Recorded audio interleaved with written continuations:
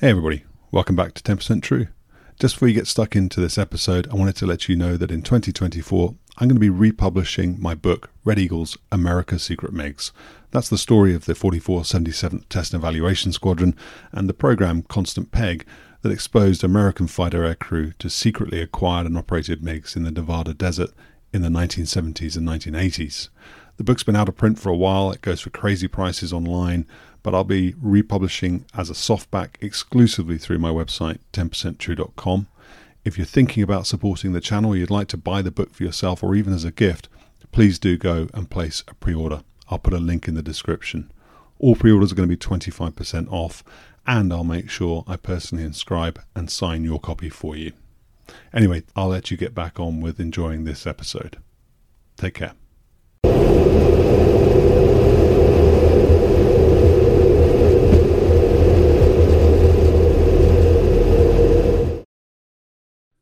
Flash, welcome to 10% True. Thanks for joining us on the channel. Thank you. So, Flash, we're effectively today recording what is part 4, I think, of my Wild Weasel series. So you are a hugely experienced F-16 pilot. You're going to talk us through in a minute a short introduction as to your career and your Air Force history. But the objective today for anybody who's listening is to talk about your experiences flying the F-16CJ as a Wild Weasel. You did that in a variety of theatres, including Iraq and northern Iraq, and then in the Balkans in the late 1990s. And so if anybody listening hasn't already caught parts 1, 2, and 3 of the Wild Weasel series, then please catch up on that before you come to this, because some of the things we'll be talking about today will make sense, will make more sense if you've done that. And finally, just so I don't have to record an intro, as usual, I'll just remind everybody at home that the podcast is free. I don't monetize it. I don't make any money out of it. If you want to support me, you can buy me a coffee. That's a link in the description of this video. But the best way you can support me is to get Flash's story out to as wide an audience as possible. So share it, like it, leave a comment. I don't know if Flash is going to be able to come and answer questions in the comment section of this video. We'll see. But if you've got any questions for him, you're welcome to do that. Or you can come and join us in our Discord channel, the description for which is also going to be in, the link for which will also be in the description. And you can come and interact with us there. So with that said, my intro done. Flash, tell us, who are you and what's your background? Yeah, Ryan Barker, Fellside Flash. I started flying Vipers in 96, and retired from the Air National Guard in 2016, the beginning of 2016. So all told, I was in the Air Force about 22 years, all in F-16s, pretty much all blocks from the 25 through the 52, and wound up doing the first half of my career in active duty at Kunsan, Shaw, Osan, and Cannon, and then went to the Alabama Air National Guard in Montgomery, and that's where I was for the last half of my career until I retired. And you went to weapons school as well? You're a weapons school graduate? I did. It was 07 Alpha. So what was the first version of the F-16 that you flew then operationally, not B course, but operational? The Block 30 at Kunsan. Okay, and that's an air-to-ground, sort of general air-to-ground rather than specialist in Wild Weasel or specialist night attack like the Block 40? Yeah, it was the way we operated it in Korea.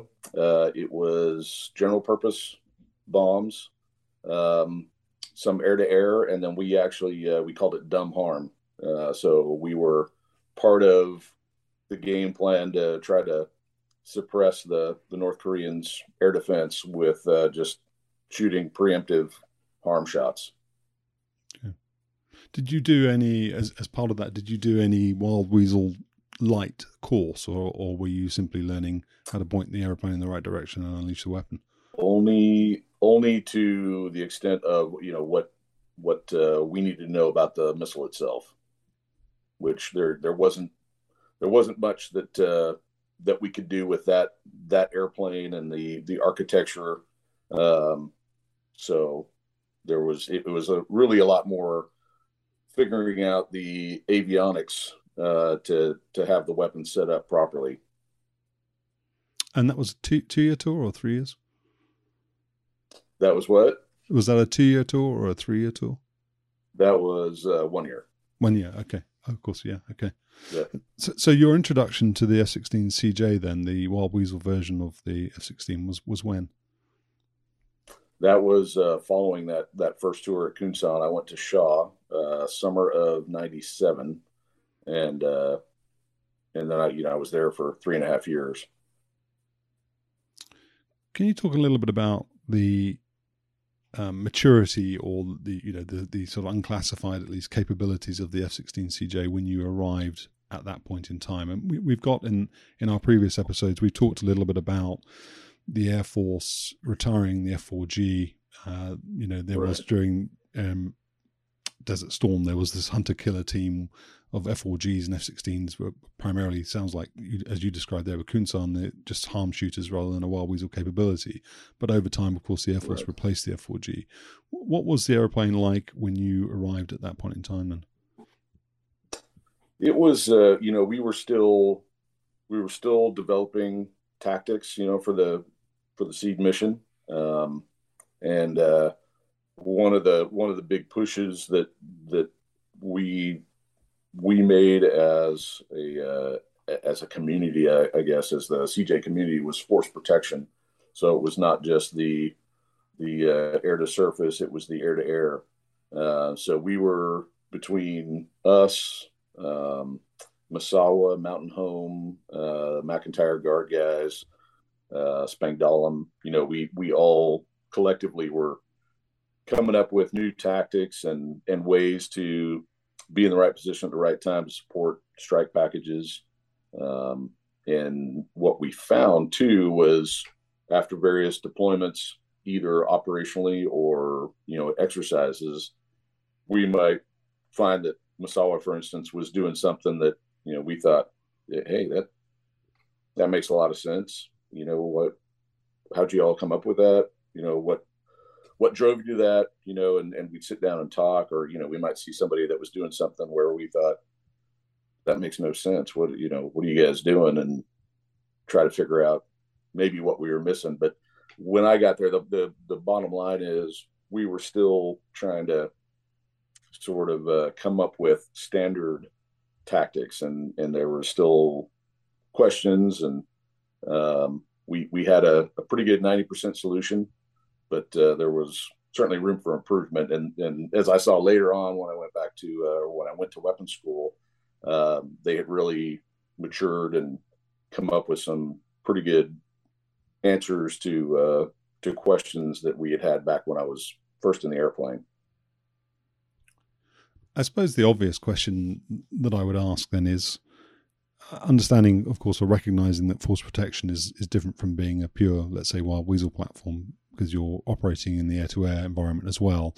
But from an air-to-ground perspective, would you not have just picked up the F-4G playbook and started with that as a starting point? Did that happen, or is that a ridiculous suggestion? I'm sure it did, especially with those first guys at Spang that were working in those hunter killer teams. But our bear, if you will, was the HTS pod. So while they had a different system, obviously there in the F4G, and a guy to run it, interpret it, help tell the pilot where to go, what direction to aim. And I don't know who the shooter was. It was the front seater or the back seater. But the bottom line is, you had one guy dedicated in that jet to interpreting signals, putting the right information into, and I'm making this up because I don't know the F4G systems, but putting it into the box, if you will, and making sure that the missile was doing what they wanted to do. Where for us, the HTS pod was providing that for the most part. So we had to come up with ways to work together as a formation with that data, whatever data it was providing, communicate it, react appropriately. Did you have definitely different setup system wise? Did you have any F4G influence in your unit when you arrived at it then? Were there any old F4G drivers? And were you hiring EWOs? I mean, I know I went to Spang in 2004 and they had Intel guys who would fly with them. So they understood the systems and the capabilities of the aeroplane. But did you have EWOs who come along as advisors? Was there an influence? We had guys who had EWO experience, who like our wing ECPs who had gone and sat down with F4G guys. In fact, in Korea, we had an F4G guy was our wing ECP, and he was awesome. And like I say, it was dumb harm, but when we were flying the two-seater, regardless of what type of mission was, but particularly on a harm mission or an air-to-air mission, he'd sit in the back and write down notes and be ready to make call outs. And so part of our debrief would be, hey, what did you see here? What was different? What may have changed with this airplane versus what you used to fly? And so we got some good SA from him. And at least at Shaw, that I recall, we didn't have anybody that was a F4G guy, that we could talk to directly. So it was just things that were lessons learned from the past, or like I say, guys that had sat down with those guys and tried to help come up with the F-16 playbook. You said just now that the harm targeting pod, HTS harm targeting system, I think is the formal name for it, but that was your bear. Can you tell us about that? Mm-hmm. What is it? It's a little sensor pod that goes on or at the time it went on the right chin. I think it's interchangeable now, but the bottom line is it's just a sensor that could pick up the signals, electronic signals out there of essentially whatever we programmed it to listen to. So, in a given theater, we would be looking for particular threats. And so that was what we used to try to find those threats and then subsequently have it displayed for us to be able to then target and shoot if it made sense for where we were, when we were in the push, where the strike package was, etc. There's always, I think, a debate around machines doing the work of humans and vice versa. And when you talk to guys going back, let's say to Vietnam, and you talk about things like radar warning receivers, today's, and for many years, radar warning receivers have provided a synthetic picture based on what a computer thinks it's seeing versus those guys who would have seen a raw strobe on a scope.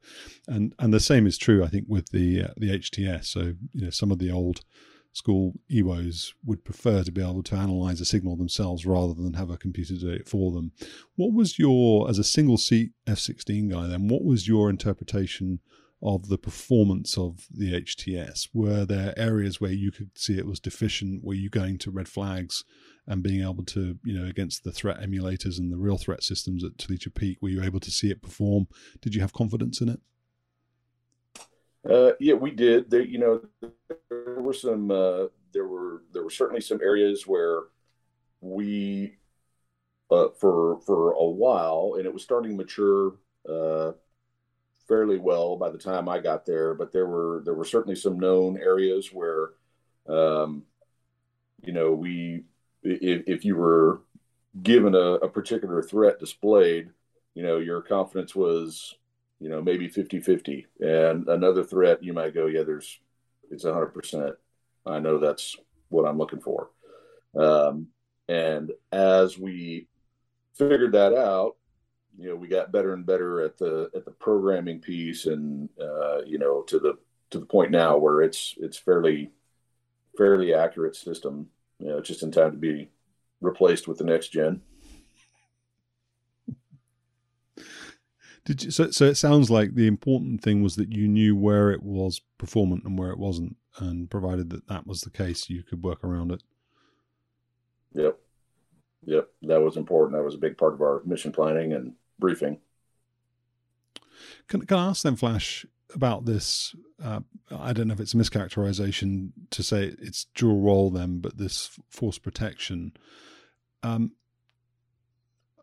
So if you're flying that mission, what's your priority?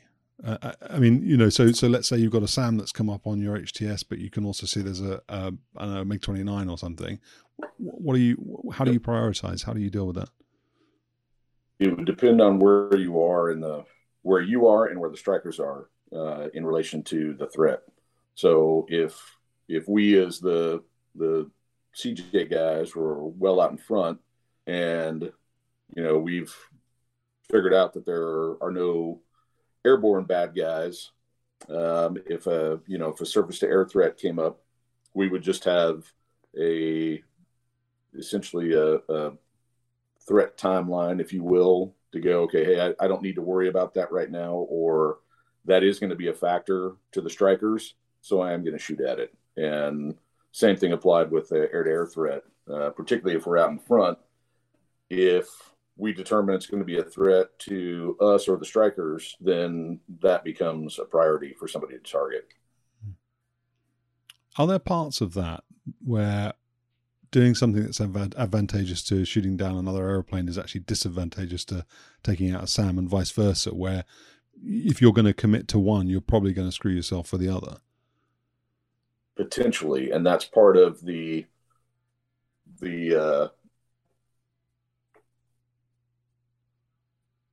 part of where you're going to prioritize your sensors. And when I say you, I mean ideally a 4-ship. So if my element is prosecuting an air-to-air threat, then if, let's say, I'm targeting the air-to-air threat, then my wingman he's watching with his radar, but he's also ready to go to pick up an air-to-ground threat. If they're trying to, we call it a ambush. I don't know if that's still how they reference it, but try to draw us in using the bad guy to get us into those threat rings.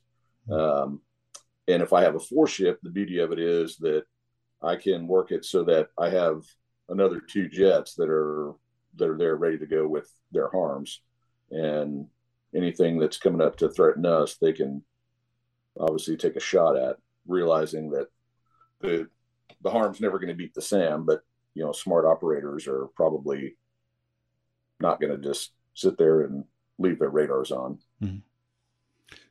Did you have data link or anything like that at this time? We did, yep. And how much? There was it was very basic and had some latency, but we did. Was it a game changer in the sense that it provided greater SA? Would it be actually an SA sync? Short answer is yes, because we could also now receive data from the RJ, which is one of the missions that I had proved to be very effective, and was very nice to have, particularly when, let's say, we were just crossing the border, just on the initial push, leading a strike package. If we had RJ on station, you know, they could give us the threat lowdown, you know, what they saw going into it, which may or may not have matched with what we had at takeoff. So that was pretty huge. Let's talk about deny flight. Ally Force then. So throughout the 1990s, there's conflict in the Balkans. There's Slobodan Milosevic is persecuting the Kosovan Albanians, I think it was, and he's sort of Serbian, and there's all this stuff going on, and I think it got to something like 250,000 people had been ethnically cleansed by the time Allied Force happened in March of 1999. So what were you doing at that time? Which unit were you flying with? How much experience? So you said you got to shore in 97. Were you still at shore at that time then? So you had 2 or 3 years in the jet? Yep. Okay. Yep. I had just finished my upgrade to instructor pilot. And when we, when the conflict for us as the U.S. First started, in other words, when, we were, I'll just say the conflict kicked off, we were all still there at Shaw. Nobody deployed. Spangdahlem, Aviano, they were the ones that were going downtown on night 1, 2, 3, etc. So for us, we were just running back and talking to the intel guys every day to get the updates and see what was happening. And I can tell you that we got very focused and very interested right away, just because of the reports coming back that they were shooting back with both the SAMs and AAA, and they were launching their jets, and guys were getting kills. I think Dutch Viper, the F-15C guys. Bottom line is it was a real shooting war, if you will, compared to what we've been doing for the last however many years with Northern and Southern Watch. Can I take you back a little bit before it starts then? So when did you know you were going to deploy to Aviano, and when did you what did you do in terms of starting to build a battle plan? Were you involved in that process? Were you part of the mission planning cell? Or we didn't know until after it started, and it essentially came down to the political game plan of, hey, we're just going to drop a few bombs, and Milosevic is just going to roll belly up and say, okay, I give. When they did happen in the prescribed time, then that's when we started getting the, and I'm oversimplifying, but the phone call saying, hey, get ready, we're going to need you over there. Because as we've learned however many times, the IADS was not targeted, because we had this other game plan that, and this belief that Milosevic was just going to give up. So we hadn't done anything to speak of with his air defense. And so I think by day 3 or 4, we were being told, hey, get ready, we're going to need you over there. So we had really done nothing other than standard training up until that point. And then it was very much force protection focused, and get ready to go. And us trying to just gather as much intel as we could of what are guys doing, what's working, what's not working, what do we need to be ready for the second we arrive. So how much notice did you get then? So it's day 2 or 3, because it was phased. I think there were three or so phases, major phases for the conflict. Did you have much spin up time? No, we had, I think we showed up, we were wheels on the ground. It was, I believe, 2 weeks after it had started. So we had about a week and a half from the time that we heard, hey, you're going, or at least you're probably going, to where we've arrived. There was an intel report that the Air Force Historical Research Agency had declassified and released a while back. It said something like, from memory, 13 SA3s and 25 SA6s. That was what the US thought the core capability, and then MANPADS and AAA. Does that tally with your memory of what the threat was in terms of system types and quantities? Yeah, I don't know what the numbers were, but yeah, 3s and 6s for sure. 3s, 6s, and then their highest caliber AAA that I recall was 57 millimeter.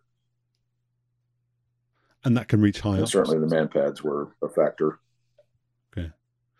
So what did you know of then the caliber of the SAM operator?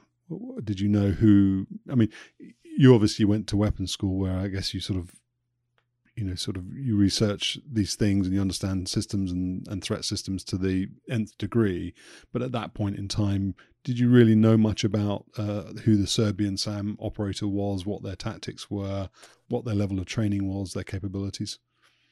No, not beyond that they were Russian trained, Russian trained, Russian equipment. That was essentially the extent of our essay. Okay. So that was one of the reasons that we were so interested as soon as it kicked off, but even more so once we found out we were going to be going on what particularly the other CJ guys, what the Spangdahlem guys were seeing and what they were doing. So what did they say? You've just referenced the facts that they were flying their MiGs and they were also shooting back. What specifically did the Spang guys report?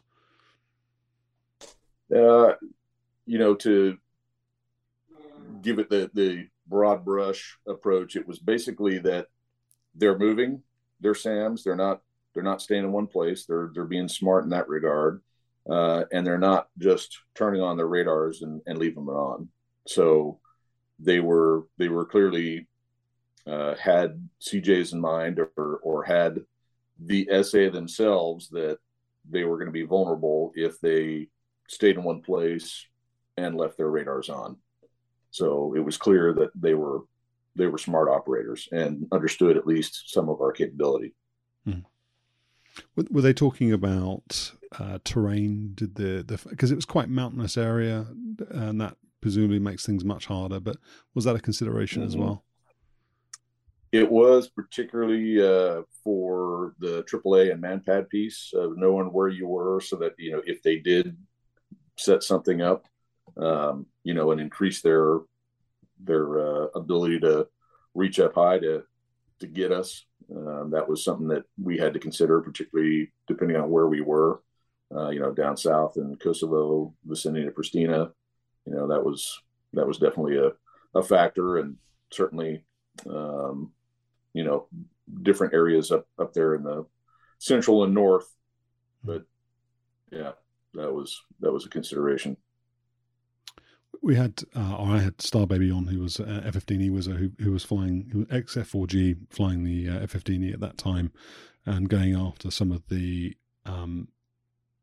SAM sites on that aeroplane. But as I understand it, the Wild Weasel force, let's say, was EA-6B, F-15E, F-16CJ, Rivet Joint. You just mentioned there were Tornado ECRs, I think Italian and German ECRs carrying harm.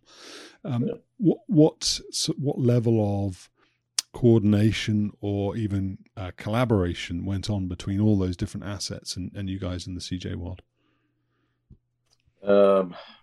We primarily, as far as the CJs go, we were working with the RJs.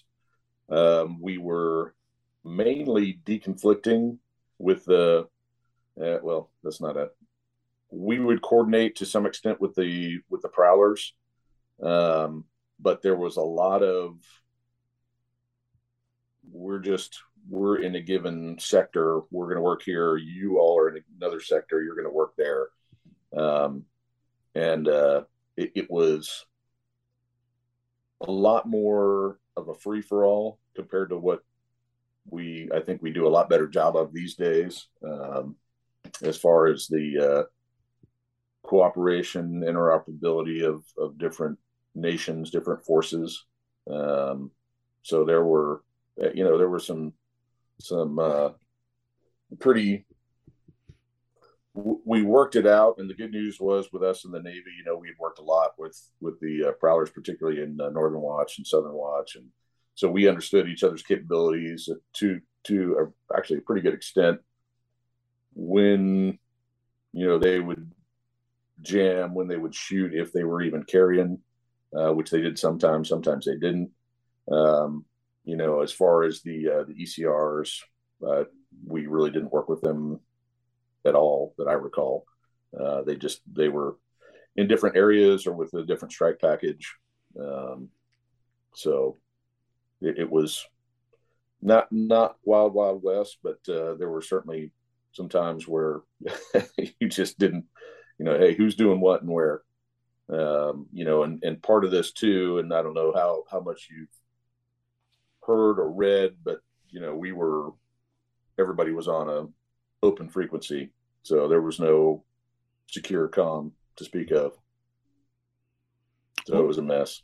What were the implications to you on that then? What does that stop you doing? What does it prevent you from being able to achieve? Well, it just lets anybody who's listening, hear what's going on, and they'd have to have some pretty good knowledge of our comms just to even interpret what was happening. But it was clear they were pretty smart already. So the assumptions would be, you could I am assuming, and I don't know this, but I assume that they were listening in, and so that has its it's pros and cons, mostly cons, but you could, if they were smart and listening, and their comms on the ground were good enough, if I was to say Magnum and they understood what that meant, that might get them to shut down their radars, for instance. And beauty of that is anybody could do it, anybody could say it, and maybe it works, maybe it doesn't. But that was just one of the examples of, hey, we're all in open comms here, so good luck. Try to keep the comm brevity. Try to stick with the 3-1. Not so much plain English where they could just easily understand what's going on. And did you just say, Flash, did I hear you right? You said sometimes the Tornado ECRs were not carrying any weapons. No, sorry, the Prowlers.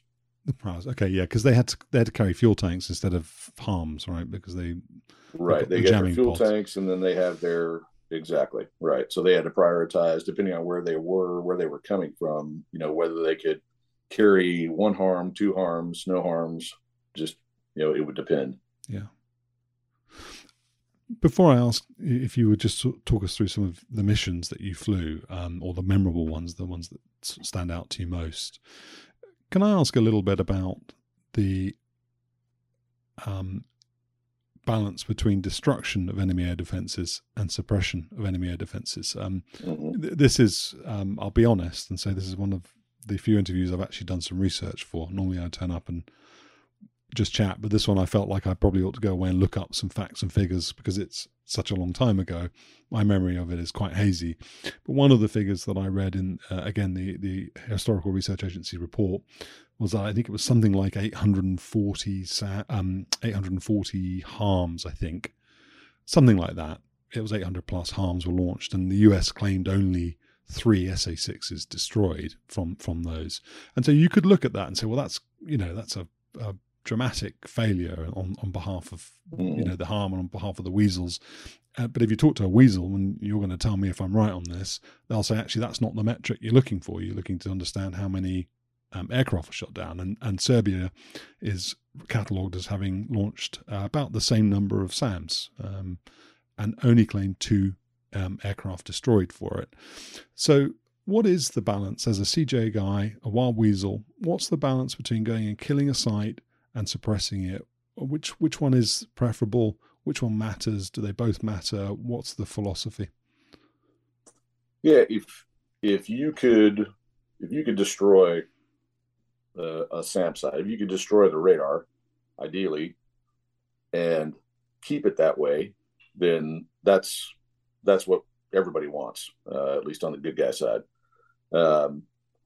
If all it does, and I'm saying that fairly tongue in cheek, but if all it does is, and I say all it does, launching a harm, gets them to turn the radar off, and it prevents them from guiding a missile, or acquiring to launch against us, then that's a success. I mean, that's part of the point, is even if we never launch, but they understand we have the capability to kill them, so they either don't illuminate us or turn it off before they can get into that terminal guidance phase, then that's a win for us.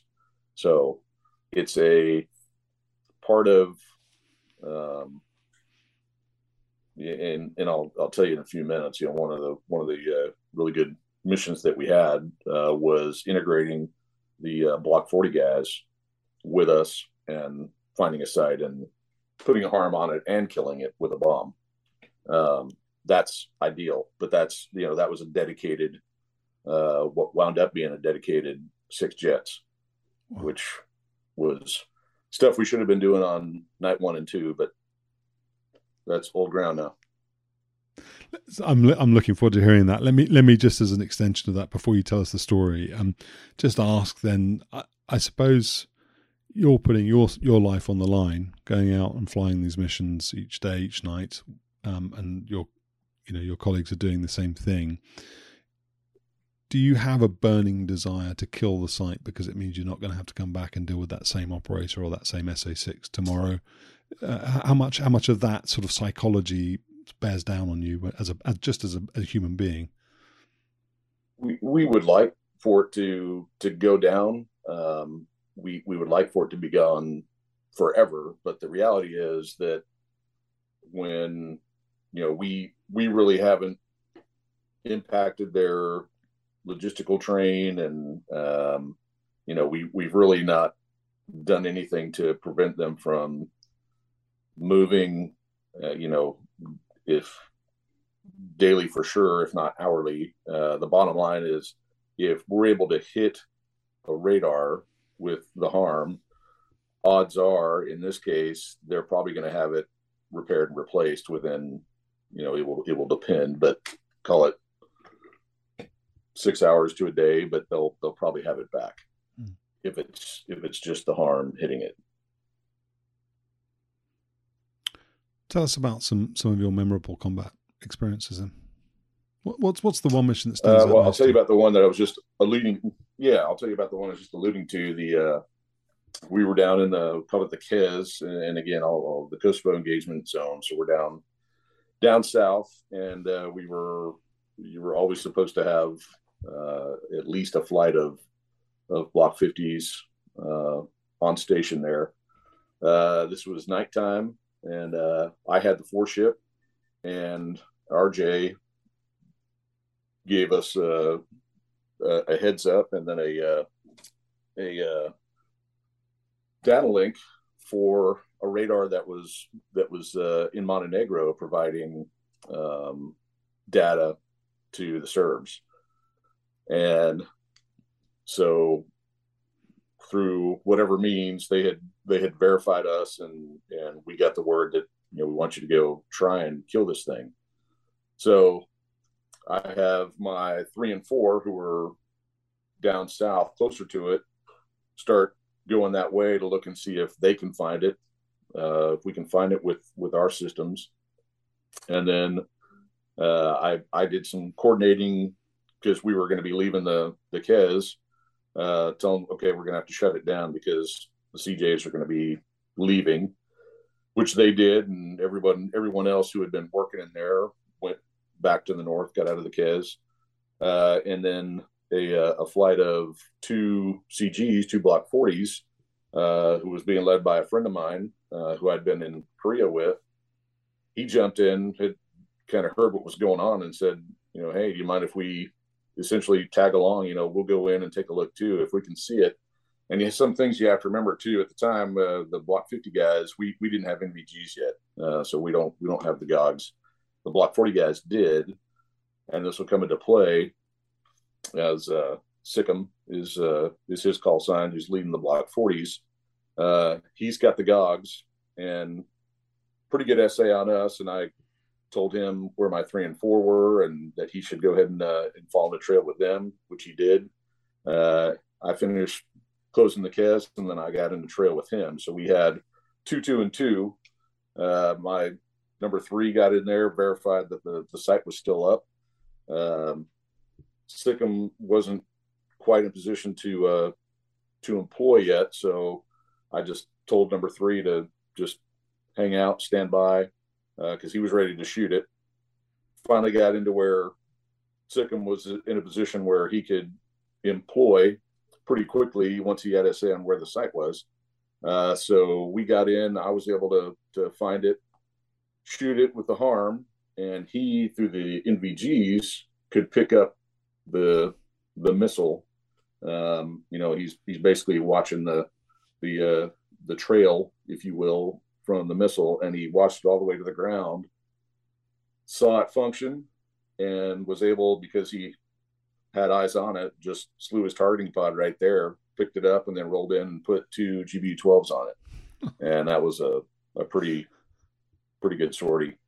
Good debrief when we got back, and the only downside to the whole thing was he forgot to get his tapes on to film it.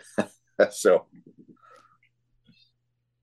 but that was good, just all around coordination, went through, and we had actually, because we wound up being all US, we did actually push to secure comms, and that was the other part I think that helped, was they couldn't listen in and figure out what we were doing. So we were able to prosecute and employ successfully in that case. It worked out well. What sort of percentage of your missions went well then? I mean, that sounds like a strange question, but it was a challenging conflict. It was different in terms of the visibility and the results that there were in 1991 in Desert Storm. It was different geographically. There was a different set of operators, SAM operators. My understanding is that the Serbian IADS was some of it was underground. So you had underground command centers. There were landlines linking sites. You had ROE that restricted you from being able to shoot things, some of the radar sites, in case there was some collateral damage and civilian casualties that came out of that. So it was different.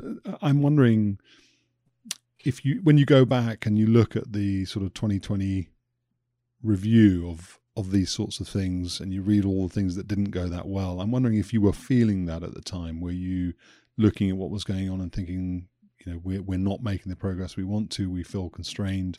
What sort of mood was there in your school? Only in the sense that for me at least, was just that we were playing catch up, because when we started the whole thing, we hadn't been smart about, like I say, targeting the IADS to begin with.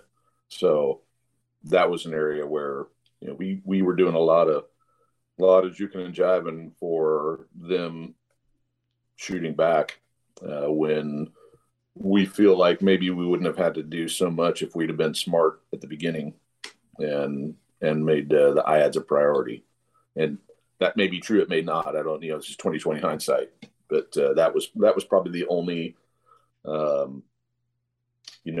negative mood, if you will, for what we were doing, what we were having to deal with. But it was really more of a just, okay, this is the way it is. Got it. Press. What sort of mission was typical for you then? Would you go out typically with the pre-planned target? Was it all dynamic? How reliant on the harm targeting sensor were you to find stuff rather than to precisely locate it, knowing roughly where it was to begin with?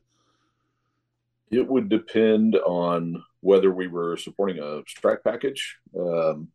And in that case, we typically were going in a fair ways out in front of the strikers, trying to see if there were, either any bad guys or SAMs that were up, and then resetting into our caps as the strikers went in. And it was, we were just dedicated to helping protect the strike package. If it was a KES mission down in the south, then we primarily were there just to help defend, A-10s that were working down there. In fact, I don't know if you saw it, but the A-10 that got hit by the MANPAD and wound up having to divert out to the south. And those guys did a great job. That was, while we were in there. And they had just wound up down low and, in a position where MANPAD could get out and get them.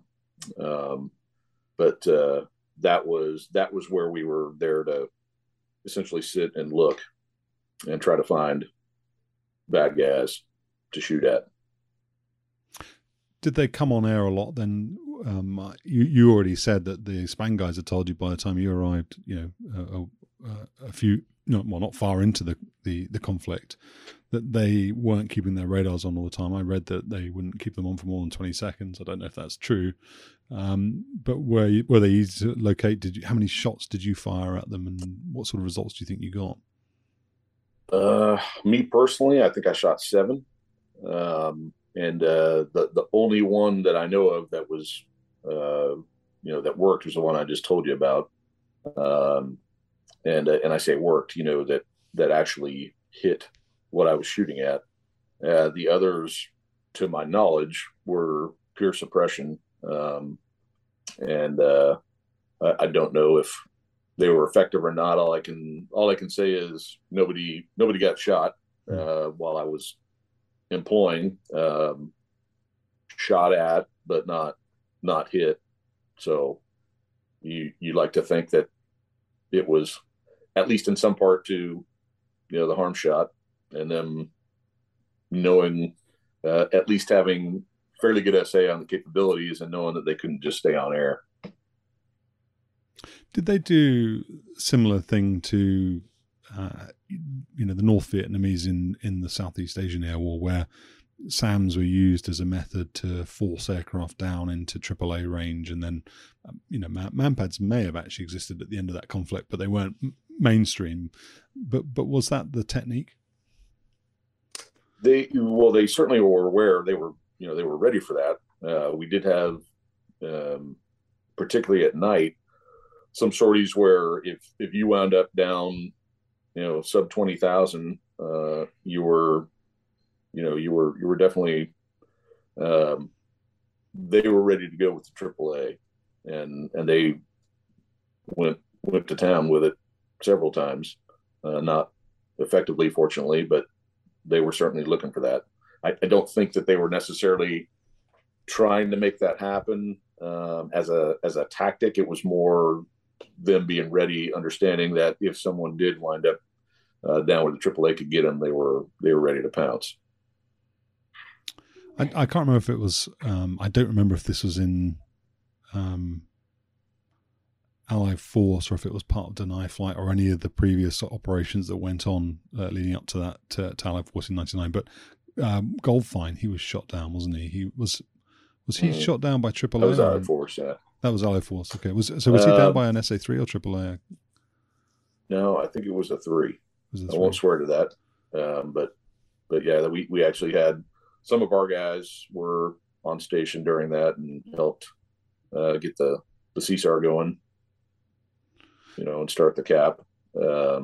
In fact, I think there's a lot of that. That's actually because it was all open comms. There's at least one website that you can go to that has a ton of Allied Force comm you can just sit and listen to, and that's one of them that I've heard was them executing that SARCAP. I have heard of the Dutch spotters. Is it have quick that jumps frequency but doesn't encrypt? I don't know if that's the one where they obviously had these radios set up that recording all the frequencies and they just pieced them all together. I think 2 or 3 days after the transmissions have been made, you could go and download. Well, we weren't, for the most part, we weren't using half quick, so they wouldn't have had to. They wouldn't even have to have done that. All right. Yeah, they were just, all they'd have to do is have their their radio up that could get our frequencies. So I suppose the question I was going to ask really around the SA3 was whether it felt like a real threat. I mean, if it shot someone down and it, it's a surface to air missile, but it's an old system, presumably fairly well understood, maybe exploited, and you've got a self-protection jammer on the aeroplane. You can see it, presumably through the harm targeting system, and have some idea as to how far away it is from you, and are you within reach of its sort of engagement zone. Did you feel like this was a worthy opponent? Was there, I know you always respect the person you're going up against, and that could probably be no truer than when your life is on the line. But did you, from an academic point of view, look at it and think, well, these are serious systems, and we've got to be very careful. Could you afford to be a complacent in any way? No, and I'll give you another story for what was my closest call in that conflict. Was we're supporting a strike package. It's at dusk, so it's just the light was perfect for them, not so much for me. And one of the things with the SA3 radar, it's a dirty beam. So when it lights you up, anybody that's in a given piece of sky is probably having to react to it. So I'm reacting to it and maneuvering, and I cannot find it. I can't see it. So I'm reacting purely off of the raw, and like I said, I just can't find it. And on a pull down towards the ground, I'm looking up through the canopy, and I just see this gray shape go right up past me behind, and as I I roll back right side up and start to look back up and behind me. I see smoke ring where the SAM had exploded, where it had functioned. Wow. So that was, if you can't see it, it makes it sporty, and it doesn't matter what it is, it'll ruin your day. So I was very respectful of the SA3. Did you have you did carry the self protection jammer, but did you have that set in an automatic mode? I mean, do you trust those sorts of systems? Because I suppose you can go to red flag and you can do certain things and see in a controlled environment whether or not something works. But for real, do you go out there thinking, yeah, I trust this, I'm confident in it? You trust that it'll help, but you don't rely on it by any means. It's the combination of that, maneuvering, chaff. Hopefully, you've got some jamming assets. Maybe somebody else can get a harm in the air. All those things together is what you're relying on, but certainly not just the one piece to get you out of a jam. No pun intended. So this might sound like a strange question, Flash, but I mean it sincerely. Obviously, there's the moniker "You've got to be shitting me" that is associated with the wild weasels, and that, of course, comes from the reaction when people were first told you're going to be going and baiting these things so we can locate them and kill them. You're doing this as a fighter pilot in peacetime, probably having a great time, living a great life. Is there a moment when you arrive in theatre and you realise that actually you're going to be doing it for real, where you I don't want to say question your choice of career, but where there is a sort of some terror that creeps in, or a sense of foreboding that actually tomorrow you're going to go and fly against these things for real, and you could get shot down, you could get killed? Now, from my experience and all the guys that I fly with, everybody that the fangs start coming out, and you're looking for that. You're going out wanting to pick a fight. You want something to happen. And again, this is just me personally, the only time, I had any, not doubts, but just, when I would go to bed, that morning or that night, then it was the thought of, all right, if I get shot down and wind up in bad guy country, what am I going to do if I get caught? How's this going to go down? And eventually, because it's been a long day and you're so tired, you wind up going to sleep, and as soon as you wake up the next day, it's right back to, you're just mission focused, and all that's forgotten. So I think, again, I can't speak for everyone, but generally, I believe most guys are just raring to go and wanting to have a fight instead of just sit and drone. Yeah. You mentioned at the beginning that I think it was day 2, the F-16 and the F-15Cs got a couple of MiG-29s, and then there was an F-16AM, I think, that got a Just Rebel, something like that. I can't remember exactly what it was. So if you're Belgian or Dutch or whoever it was, then forgive me for getting it wrong. But and you've talked about force protection as being your mission. Did you have any opportunities to engage or pursue any Yugoslav Air Force fighters? Did you get any trade in that regard? I did. Actually a daytime sortie in the Kez, and there were a couple A-10s that they were defending for SA-6s, and I wound up shooting both my harms, and the A-10s had gotten out of what we assumed to be that threat ring of where the 6 was, and as we were up towards the north part of that Kosovo engagement zone and turned around and pointed south, I wound up picking up a contact low just right next to Pristina. Cloudy day, and I didn't know what the bases were, but the tops were 14,000, something like that. And I picked up this radar contact, and think, well, I know it's not the A10s, so I'm going to go ahead and lock him up and just see what kind of information I see. And he was doing about 380 knots, headed pretty much due east, and down low at what was probably something like 500 to 1,000 feet above the ground. And so, based on the airspeed, I know it's not an A10, and there's no other fast movers that are going to be down there because it's just us and those guys.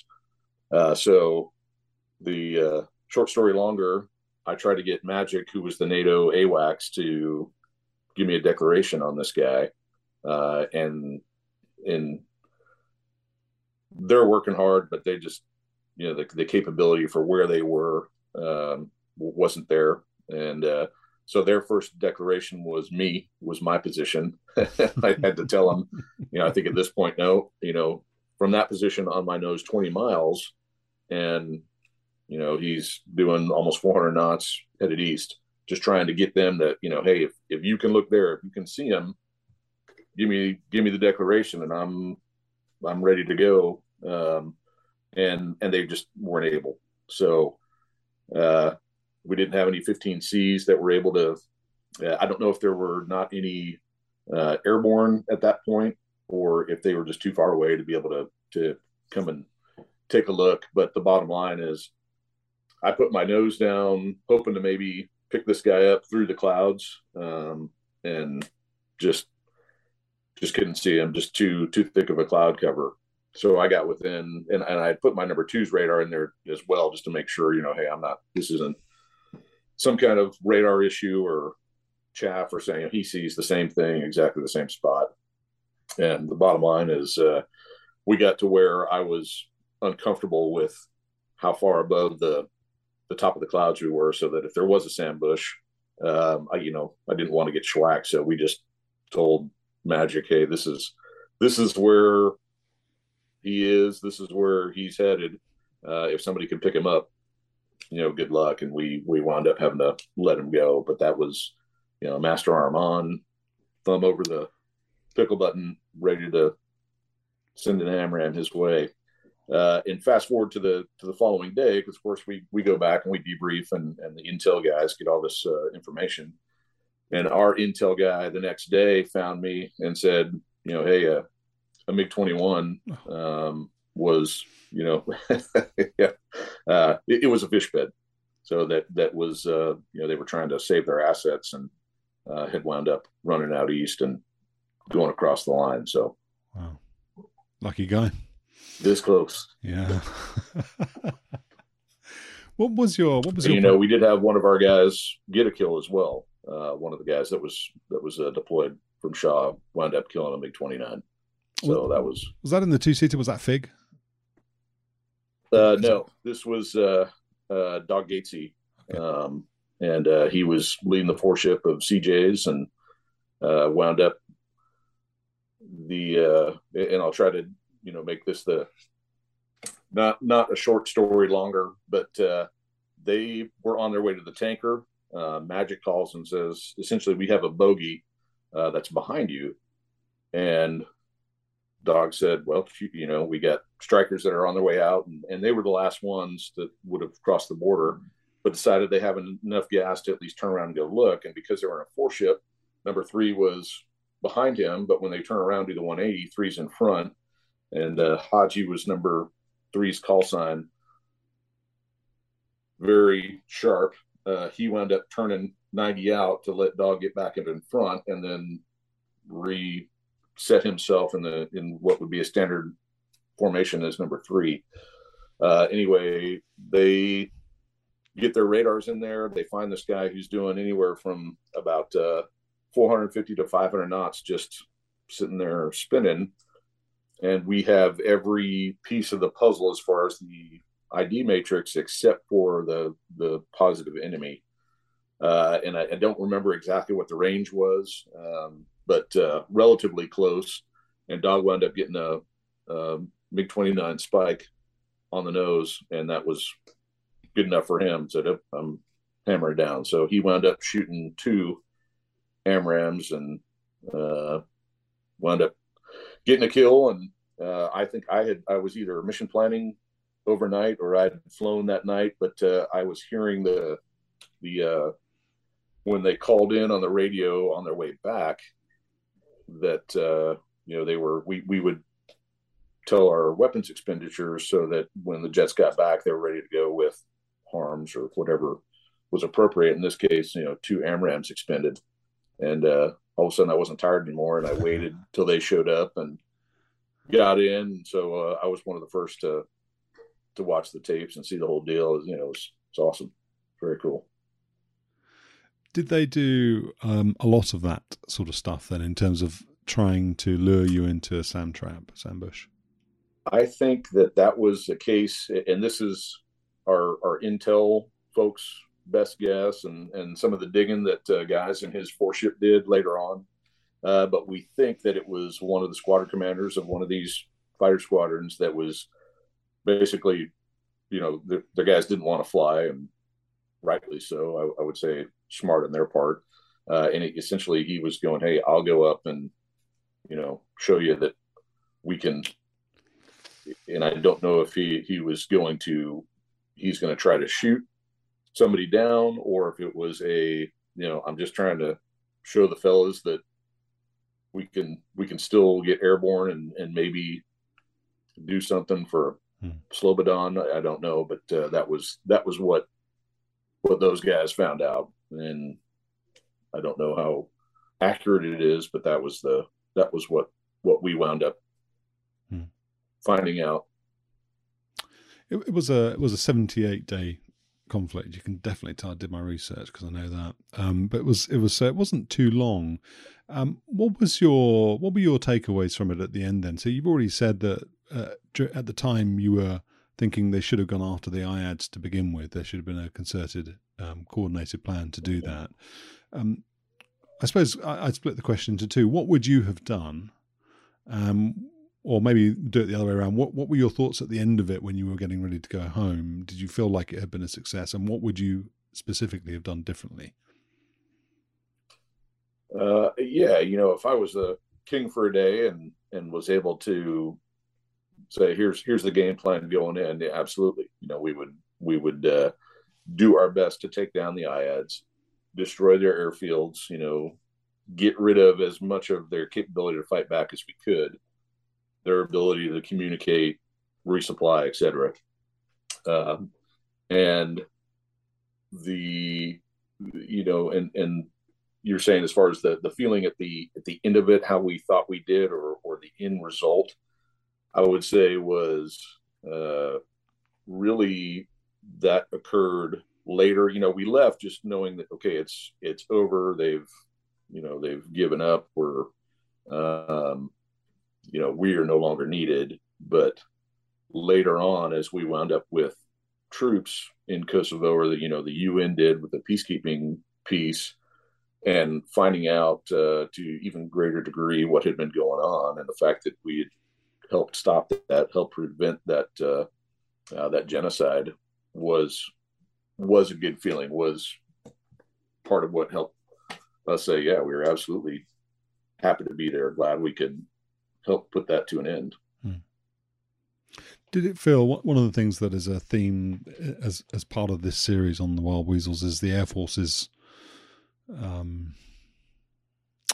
suppose that they sort of, the EC-130 stayed, the electronic combat triad, the EC-130 stayed, the F-4G went, the EF-111 went, and the Air Force sort of outsourced electronic warfare, let's say, to the Navy. It was happy for the Navy to pick that up. And I think, HARM was a Navy project until the Air Force saw it and got interested in it and decided to get involved and spend some money on it.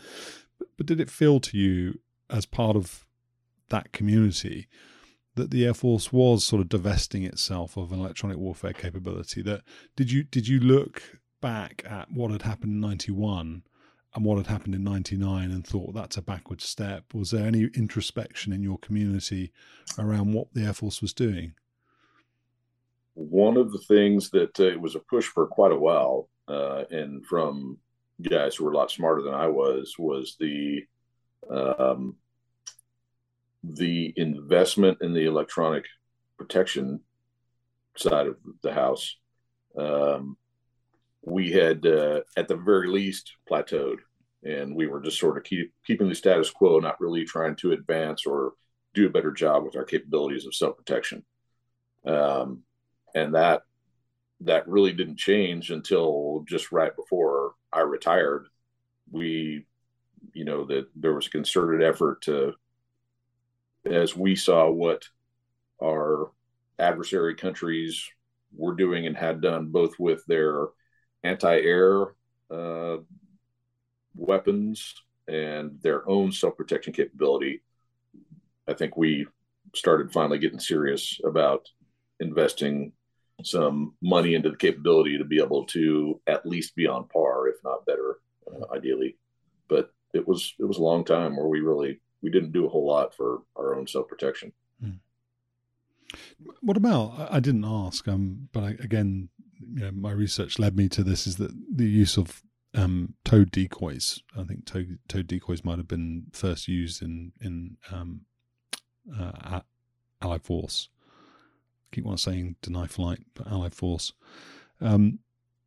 Is that part of EP? Is that a component of that, or is that a different thing? What is electronic protection? That's certainly part of it, and it's that whole piece that they talk about is not just what you have on your jet, but what other assets do you have out there to help protect you? You want to have it all. You ideally like somebody that can jam their frequencies, both comm as well as their radars, shoot the harms at them, defend yourself with chaff, with a ECM pod. Those are all pieces of the self-protection component. Did anybody ever talk to you about cyber warfare? Was that a thing at the time? I remember reading in a British newspaper that one of the first instances of that was in 1990, when an agent infected part of the Iraqi IADs with a virus of some description that activated when the war kicked off in January 91, the following January.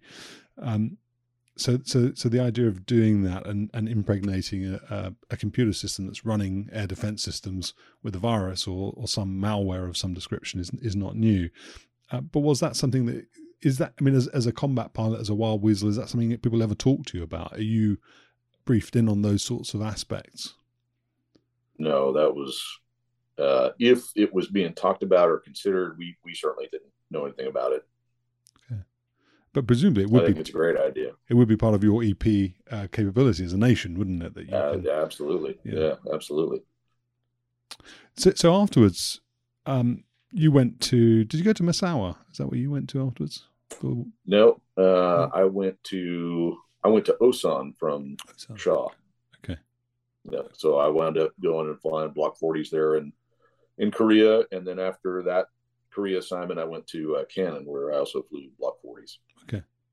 What is the rationale behind that then? So in terms of moving you from, so Block 40 was, I don't know if it still is, but that at the time I think was a dedicated night attack variant. Had the lantern pod, had the wide field of view HUD, that capability. Right. What's the rationale behind getting somebody who's just spent all this time flying CJs and then going and putting them in a Block 40 CM? What's the deal? I think their rationale was, commanders may have wanted to do that, but as far as the Air Force manpower assignment system, it was purely, you're an F-16 coded guy. Here's where we need you. And when you got to the point that, later on after Allied Force was over, we did do our NVG upgrade at Shaw and wound up getting spun up on that. So especially as an instructor, a lot of what they were looking for as well was, hey, you're instructor pilot, you're NVG qualified. I had to go to the Lantern course at Luke before I went to Osan, but I think that was 2 weeks, maybe. I don't remember. It wasn't a whole lot, but just enough to go, okay, it's another sensor. Here's how to run the targeting pod, and at the time that we were still using the nav pod, so that you could have the IR display up there in the HUD. but that was becoming redundant with the NVG. So I got to OSAN, and we weren't even running with the. I don't think we were running with the nav pod at all. That makes sense. I read. That to get back to the original question, yeah, they're just you are a F-16 guy, and they didn't have it broken down into block 30, 40, 50. It was just here's where we need a warm body at a given base.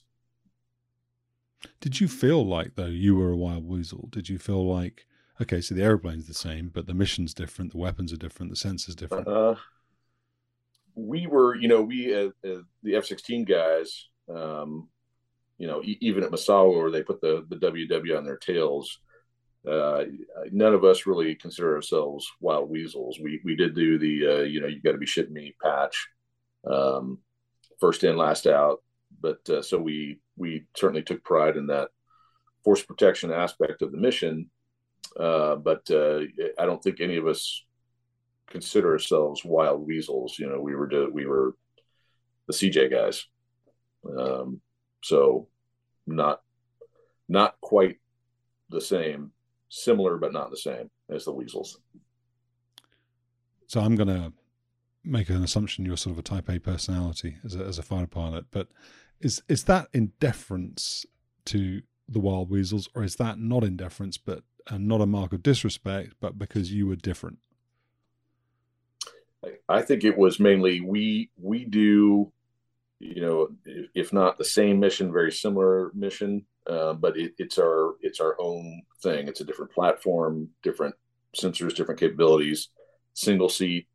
I don't think anyone would want to say, hey, we could do exactly the same mission the same way as the weasels did. We were different. And I think a lot of guys took pride in being labeled a CJ guy. Oh, you're a CJ guy, block 50 guy. And, going to a red flag or do an allied force, that was I think a moniker that we appreciated and liked to have as the force protection guys. I asked you before we hit record about some of the cultural aspects of the transition from the F4G to the F-16CJ, and given that this interview is supposed to cover that, do you have a view on whether there was friction between the communities? Was there a smooth handover from WW to CJ? What did you see? What did you observe? What is your sense?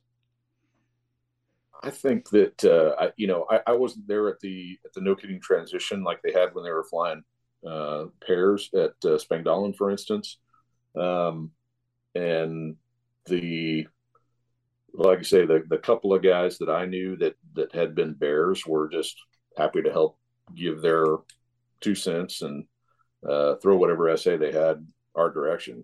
But their platform worked differently than ours did, and the ability for a guy to sit, just dedicated in the back seat, kind of like a prowler or growler, is quite a bit different in its employment than a guy who's single seat and, trying to prioritize the information that's been given to him and obviously work with, either his wingman or, the other 3 jets that he's with, and obviously, continue to provide that whatever information is relevant to the strike package.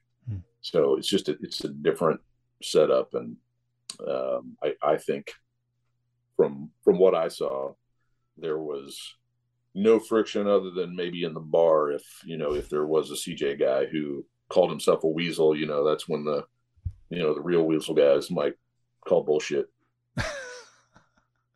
And I think probably rightly so. So you would end up going on, as you said right at the beginning, you go and fly the Block 30 again with the Alabama Air National Guard. You got, I think, 4,000 hours or so. You said 900 hours of combat. Seems like a lot of time to me. I don't know if that's unusual. Was that typical for somebody who did 22 years or whatever? Over the last couple of decades, there's a lot of guys who are north of 1,000 for their combat hours. A lot of the Strike Eagle guys, especially in the earlier days of Afghanistan, that were driving so far from the bases that we were flying out of, they wound up with like I say, at least north of 1,000 and probably quite a bit more. Long time on station. So it really, if you look around, there are a lot of guys, and I say this, I'm painting with a broad brush, but there are a lot of guys who, if they stayed in the airplane like I didn't go off to do school and staff and that kind of thing. Wound up with quite a few deployments to Iraq, Afghanistan, etc. OIF, that all, and all those deployments add up. So I'll ask a very cheesy question. Of all the variants you flew, and maybe the mission types that you flew, what was your favorite? Why? I enjoyed flying the Block 50, and I enjoyed that mission. I especially enjoyed it in training, just because at a red flag, for instance, you wound up doing, you were shooting harms, you were mixing it up with the bad guys, air to air wise, and that was a lot of fun. And going back to the Block 30, I don't know how familiar you are with its capabilities right now, but we were one of, if not the first, to get the center display unit that replaced the center console, of the round dials in the F-16. So we got an 8.5 by 11 size display. And the beauty of that was that we could take, we could build whatever we wanted in those, in that computer, in that display. And now with the advanced targeting pods, that have very high quality imagery, now we had a display that could actually utilize that. So there was, when we went to Afghanistan back in 2014, sort of along the lines of the pride in the mission, that was one that I really was happy to be a part of, just because we were dedicated close air support. And a lot of times we would just hang out in a particular area of the country while operations in various areas on the ground were happening, and be ready for a troops in contact or a request to, hey, we need air overhead. And we would haul ass to wherever that was and be ready to deploy. In fact, my first mission in country with the unit we were taking over with, we were doing, you familiar with yo-yo ops? No. Split to the tanker, yo-yo, you're on your own. So the lead, who was their squadron commander, went to get gas from the tanker. I'm over near the Pakistan border, and they tell me, hey, stand by to copy 9 line. And they had a guy who was lobbing mortars on them from basically a little mountain right next to the border, and needed me to go in and strafe. So I wound up shooting the gun on my first sortie. So that was very satisfying. That was a good deployment. We dropped a lot of bombs and shot the gun quite a bit. I think over 18,000 rounds, and that's very satisfying to be there to nuke and help out the good guys on the ground. When you spent that many years and that many hours in the aeroplane, then you're heading towards the end of your career. So I think you said 2016 was when you got out. So you're sort of 20 or so years in to your Air Force career, and you've been flying the F-16. Did you say since 96? I went to FTU in 95. In 95, okay. So you're 20 years into flying the F-16. Are you at a point where you do this without even thinking about it? I mean, how much thought do you actually need to spend to fly an F-16 when you've got approaching 4,000 hours in it? To physically fly the jet? Yeah. Not much. To employ, you better be on the ball all the time.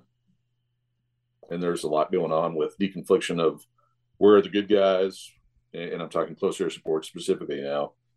Where are the good guys? Where are my run-in,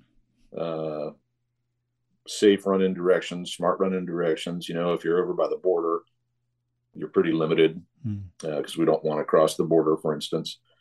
How can I do this, kill the bad guy, or stop him from shooting at the good guys, and obviously not hurt the good guys. And if there's other assets in there as well, AC-130s, A-10s, drones, you name it, then you have to make sure the deconfliction is there with them as well. So you're thinking quite a bit. Can I ask, Flash, just as we sort of draw to a close here, can I ask more broadly about what you were seeing in terms of the training pipeline, guys and girls coming out of the B course? And I know, so you were with the Alabama Air National Guard. You weren't part of the active duty anymore, so maybe you didn't have too much exposure to this. But maybe what the sort of bro network was saying about it. And I'm sort of mindful of the tragic case of I think his name was Mez. I can't remember his call sign. He was killed a couple of years ago. Maybe he was asked to do. He was a wild weasel guy. I think he was out of shore, and he was asked to do the first time he'd flown the mission, and he had to go and do an air refueling for the first time, and it was at night, and the situation he was put in. And maybe that's an outlier in terms of the extremes of the training pipeline and what it's producing. But were you seeing or are you hearing about concerns around the quality of people coming through the pipeline, reliance on synthetic training versus real flying? As somebody with 4,000 hours, you've probably got a view on the importance of actually being in the aeroplane and not being at 1G0 knots. But what are your observations on that? Here's my my canned answer. It depends, because you would get guys who, and it's a great question because there's not really a good just short answer for it. But you would get guys who did great in pilot training, and generally speaking, they would do well in the jet. But there were some who, once you got into the tactical aspect of flying the jet, they struggled. And there were a couple cases of that. In fact, some of the FAPEs who you would think would have great SA, who had been, obviously flying a training jet for a while, but who could handle the flying piece of the airplane, once they got to the tactical aspect of it and employing it, not all of them, but several of them struggled. We had, I didn't have as much exposure to females flying with us as a lot of guys do now, but we had our first female at Shaw wound up coming to our squadron. And when our squadron commander first announced that he was actively going to try to get the first female, you'd have liked to have been a flying on the wall in the room, because we all erupted in that's bullshit. What do we don't want that. And great guy, smart. He waited for a second. All right, hold on a second. Let me tell you what I'm thinking, or what the reason is. Well, it turned out, he knew all the guys at Luke and had called them at these various squadrons, because they have their draft list of the incoming lieutenants. And so he's just doing his due diligence and asking the question. And so all these instructors that he knew in the squadron, that Shotgun is her call sign, her second call sign, but said, this girl, by the way, shit hot, just sharp as they come.